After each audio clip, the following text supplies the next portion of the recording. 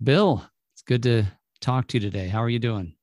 I'm doing fine, Bishop. How are you today? Doing great, doing great. Well, I appreciate you taking some time to talk about your testimony, your faith, and I also wanted to learn a little bit more about how your faith and testimony have been developed and maybe even tried a little bit. So I'm curious first though, just to get to know you a little bit. How tell us a little bit about your growing up and maybe even the religious climate in your home. What was that like? Well, to be real honest, there wasn't uh, a religious climate in my home. I think probably the only time we went to church may have been Easter, Thanksgiving, and Christmas. Mm-hmm. So there wasn't a lot of religion in my home. I think it's something that there were four kids, two girls and two boys. I was the oldest of the four. But I think it's something that we all longed for because as we all grew up, we all gravitated towards organized religion. It was a very trying time. My parents went through a very ugly, argumentative divorce. And when we had the opportunity to go to church, it was especially, I remember my brother and I, because we lived together with my dad in our older teen years. Right. I remember us going to church, but it was kind of to determine, we both liked to sing. So we both went to whatever church was close because my dad wasn't going, and whatever church had some cute girls and a youth choir. And so my brother ended up being a Baptist minister. Okay. My two sisters both grew up, one being a Methodist and one being Presbyterian, and somewhere along the line, and I know how, I found the Mormon church, and it was through my spouse. So tell us a little bit about that. How did you, it sounds like you were maybe church hopping and even choir shopping. What was it that, or how did you get acquainted with the Church of Jesus Christ of Latter-day Saints? Well, I was introduced to my wife by a young lady that I was dating. And she and Aunt Donna, and she and Ann were best friends. And so we used to go over to Ann's house and hang out a lot.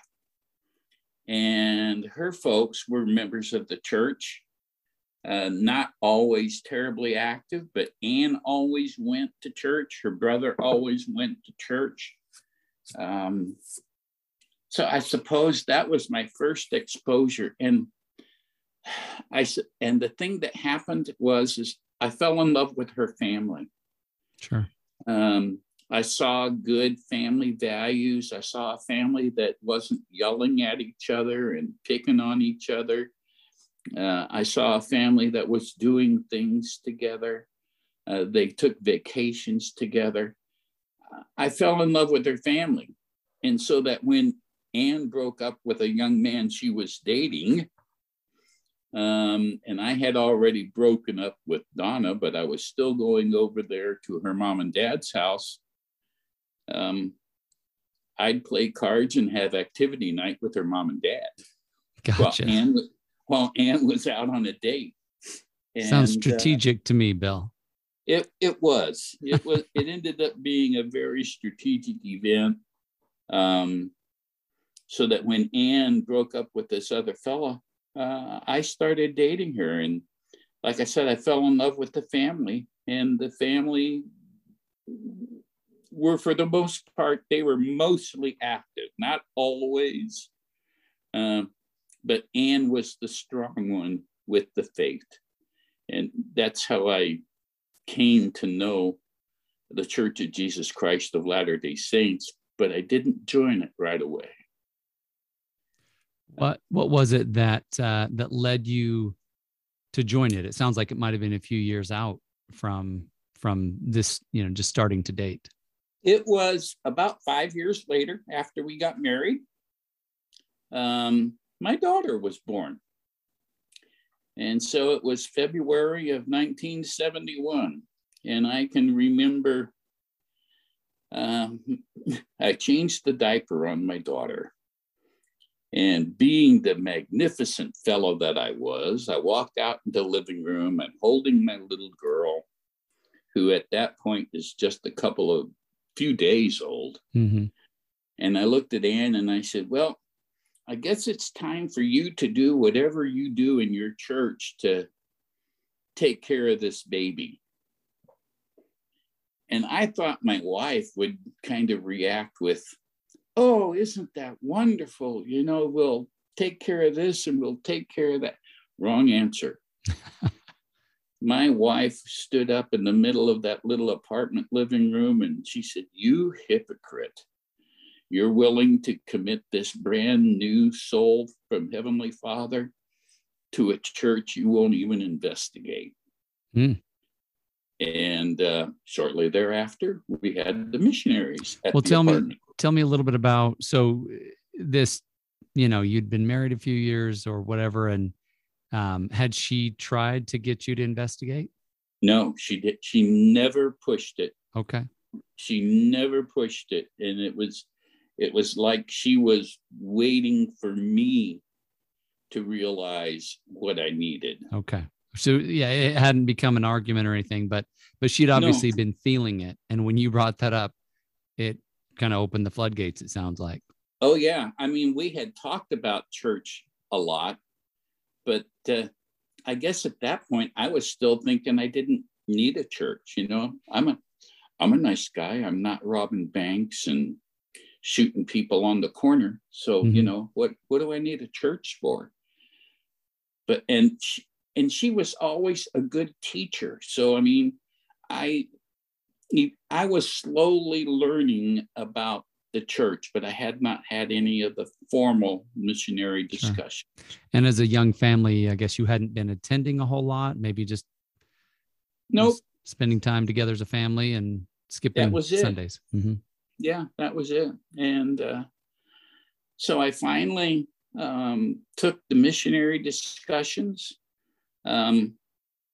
Even then, I was kind of stubborn. I wanted the missionaries to prove everything out of the Bible, not the Book of Mormon. Sure.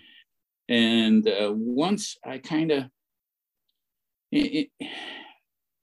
I finally accepted the fact that the Book of Mormon was the Word of God.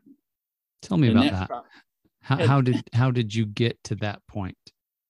Well, I had been taking the lessons for a 3 months at that point. One of the big sticking points for me was children who had not reached the age of accountability, mm-hmm. Were perfect beings. And that was a big deal to me as a new dad. So you felt like maybe that was something you couldn't quite accept, that they I were. could accept. Okay. And so that hadn't reached the age of accountability was a big deal for me. Okay. Having someone on the earth today that spoke for Heavenly Father, that was a big deal for me.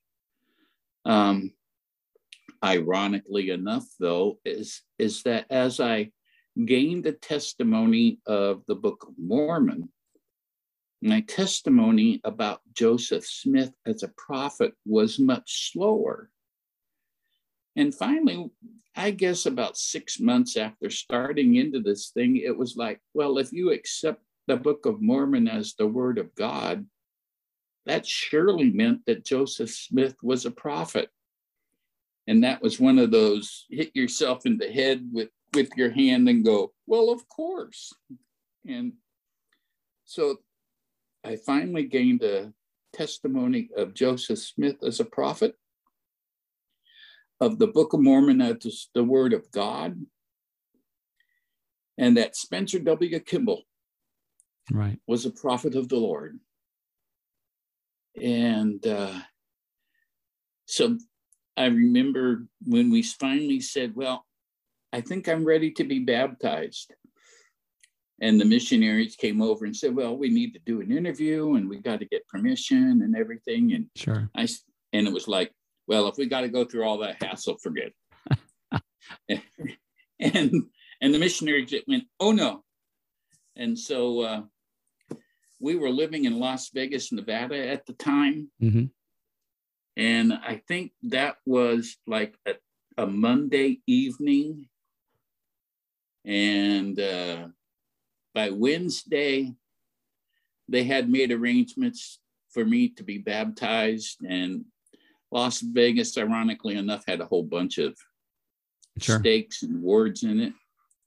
And I was actually baptized in a building owned by the church that was the recreational center for the saints of the latter days in the valley there. And I was baptized in a baptismal font at the end of the basketball court. Cool. Very cool. So how did your life change at that point, or did it? Well, it changed slowly. Started going to church, and felt I didn't feel real comfortable at church at first. I was going to ask you how that transition went, because I haven't, having grown up in the church, I've never made that transition, but I imagine it could be awkward and challenging. Well, didn't feel real comfortable at first. And I suppose part of that was by an incident that happened that kind of steered me in the wrong direction for a while. I was made the secretary I was given the calling of being the secretary in the elders quorum. Mm-hmm. They wanted me to learn about the priesthood. Sure. And I remember going out one night with all the members of the elders quorum presidency, and we were making a welfare visit to a sister. And I don't remember her name or the men who were with me, but we went to visit her, and she had been inactive for quite some time. And she started confessing things that I have since learned should have been confessed to a bishop. Sure. But the elders quorum president didn't stop her, didn't slow down her confessing. And when we left and we got out in the car, I remember sitting in the back seat, and the other guys were all laughing. And I had been to enough other churches to think of priest as sacred people.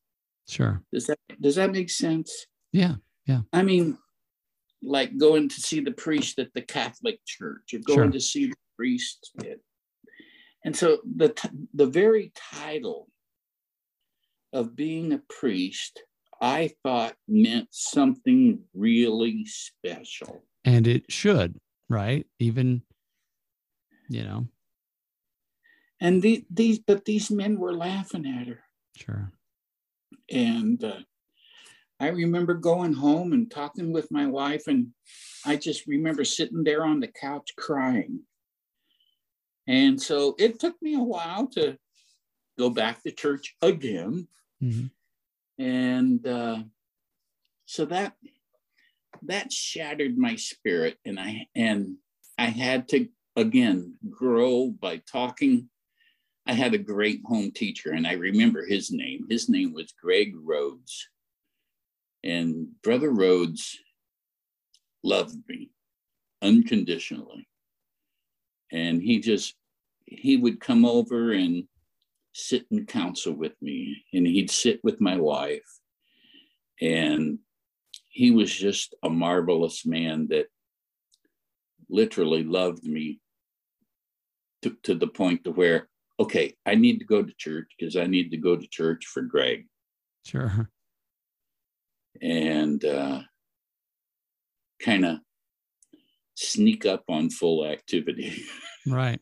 Well, at what point did you feel like you kind of came into your own, got your own stride, if you will, in the church and said, okay, I'm here for, a more mature reason, or I'm here for me. I'm here. I guess, Lord. let's see, that was 1971. So I guess it would have been a total of about 6 years.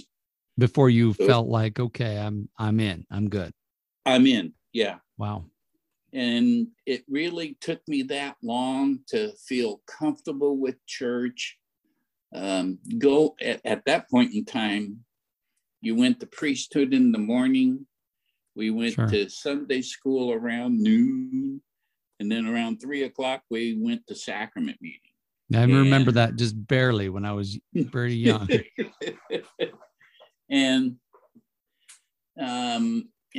But it took me that long to really feel like I could do this. And I was given the calling of being the priest quorum advisor. And I said, if I have to teach these young men, I need to know as much as they know. Sure. And maybe more, so that I can teach them what the Lord would have them learn. And so that began a venture that took me 17 years of being a priest quorum advisor / young men's president. So for 17 years, you were either an advisor in the priest quorum or as a young men's president. Is that correct? Yes, sir. Wow. And loved it, Mm-hmm. Had the young men in and out of my house. My kids grew up with the young men coming and going. Lots of activities with the young men. But sending young men on missions, my testimony could grow because I saw young men going on missions that were exactly what they needed for their personality. So I knew that the Lord had a hand in sending these young men to the right places. Sure. I could see the young men growing in stature. I still communicate. Let's see, Dennis and Eric and Jeff. I got 3 or 4 young men they're not young men anymore. Sure. They have grandkids. But no, 3 or 4 of my priests, that I still talk to and communicate with. That's so awesome. that's just an amazing thing that happened to me. That's amazing. That is, and obviously you could see over that period of time, you could see their growth. You could see them go on missions and come back, and how they had grown. And so I can see that you were much more vested in the church and your calling and just living the gospel. And like I say, bringing your family along. Yeah. It just, and there was a short stint where I was a 70.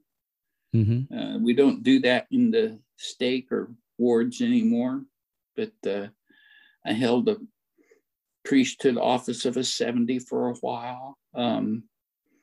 Going out with the missionaries, my wife used to tell my kids, well, he's going out there to put another brick into our celestial home. That's cute. And it was like, that's okay then. Yeah. So once you kind of got into that stride and you felt like, okay, I'm here.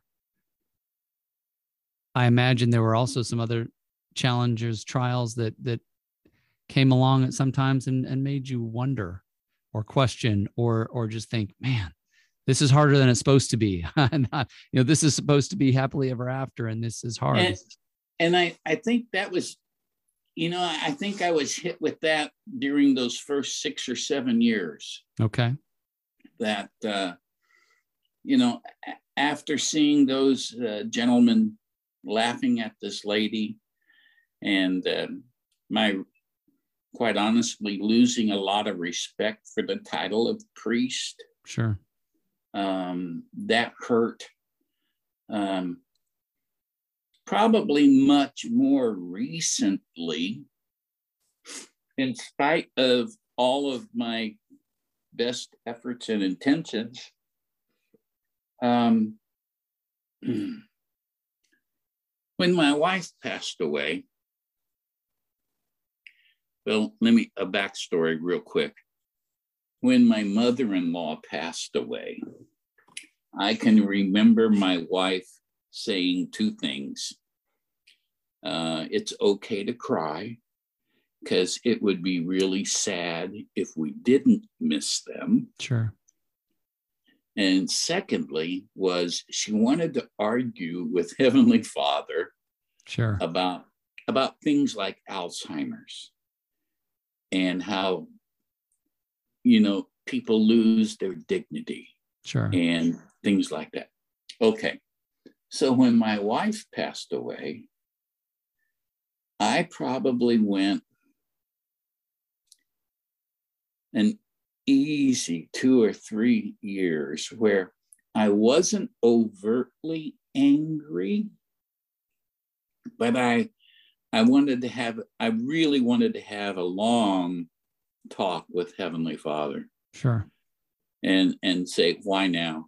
We just retired. We were getting ready to do things, and I have grandkids, and we haven't lived long enough to see great grandkids. So it was kind of tough. And it took me a while to give that anger away. Tell me about that, if you can. How did you go about surrendering that to the Lord? Well, a lot of it is your men's group. One heart, one light. And I was challenged to give away those things to Heavenly Father that I couldn't change. And I can't change the fact that Anne had already passed. Sure. I knew I had faith that we would be reunited and that we would be, but that, and I know that we can be reunited, but it was so tough because she was 65 years old. So she wasn't really an old lady. Sure. And we did everything together. And here, all of a sudden, I was alone again.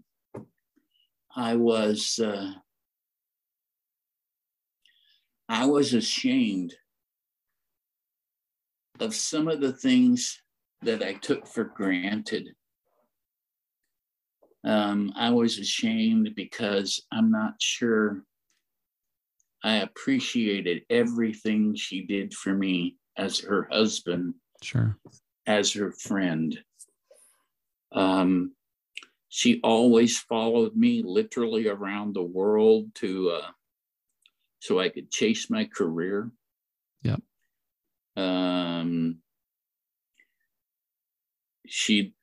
She paid all the bills. I for 47 years, I never wrote a check. Sure.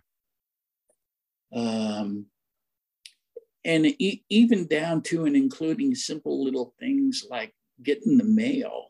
I didn't walk out there and get the mail. So I wasn't real supportive of her roles as a mother, as a wife, as a companion.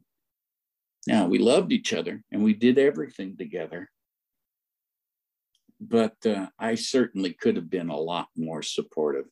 Sure. And so that added to my anger with Heavenly Father that said, Bill was such a jerk.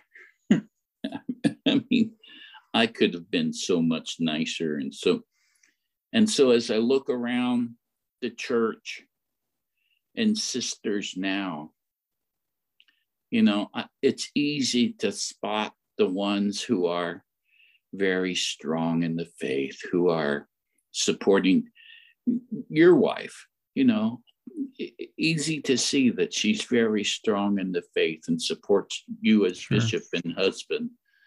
And seeing those kinds of relationships does my heart good. Very and cool. makes me feel good. But for some time it was, why'd you do that, Heavenly Father? Sure. Yeah, I can only imagine what would be going through your mind, and even the struggle to get all the pieces put in place where you could kind of carry on forward. And I appreciate you sharing all that with us, Bill. You've had an amazing journey, and we're about out of time, but I wanted to just kind of end with the question: what have you come to know through this faith journey? I suppose the first thing that I have come to know is I know that God's real and that He knows me as one of His sons.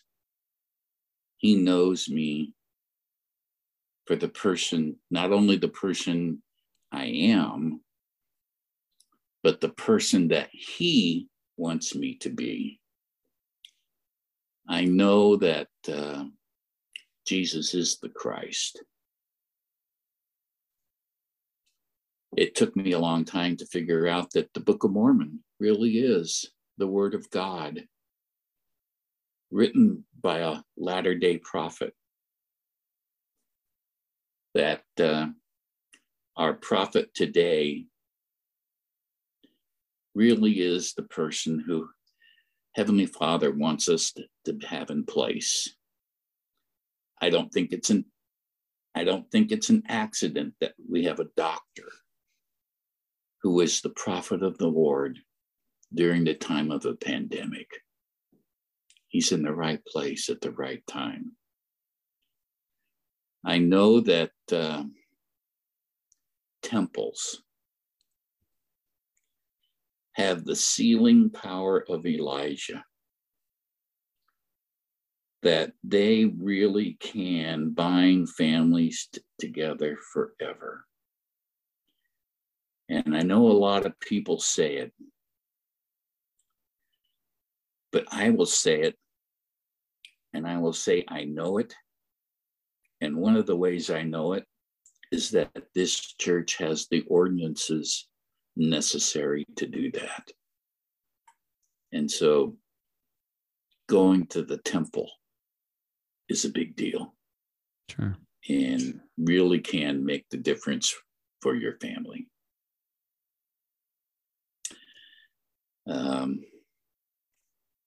Well, I guess, and I'll just say, and I say that in the name of Jesus Christ, amen. Amen. Thank you, Bill. It's beautiful. Thank you so much for being with me today, for sharing your faith, your testimony, and just a little bit of the journey that you've taken.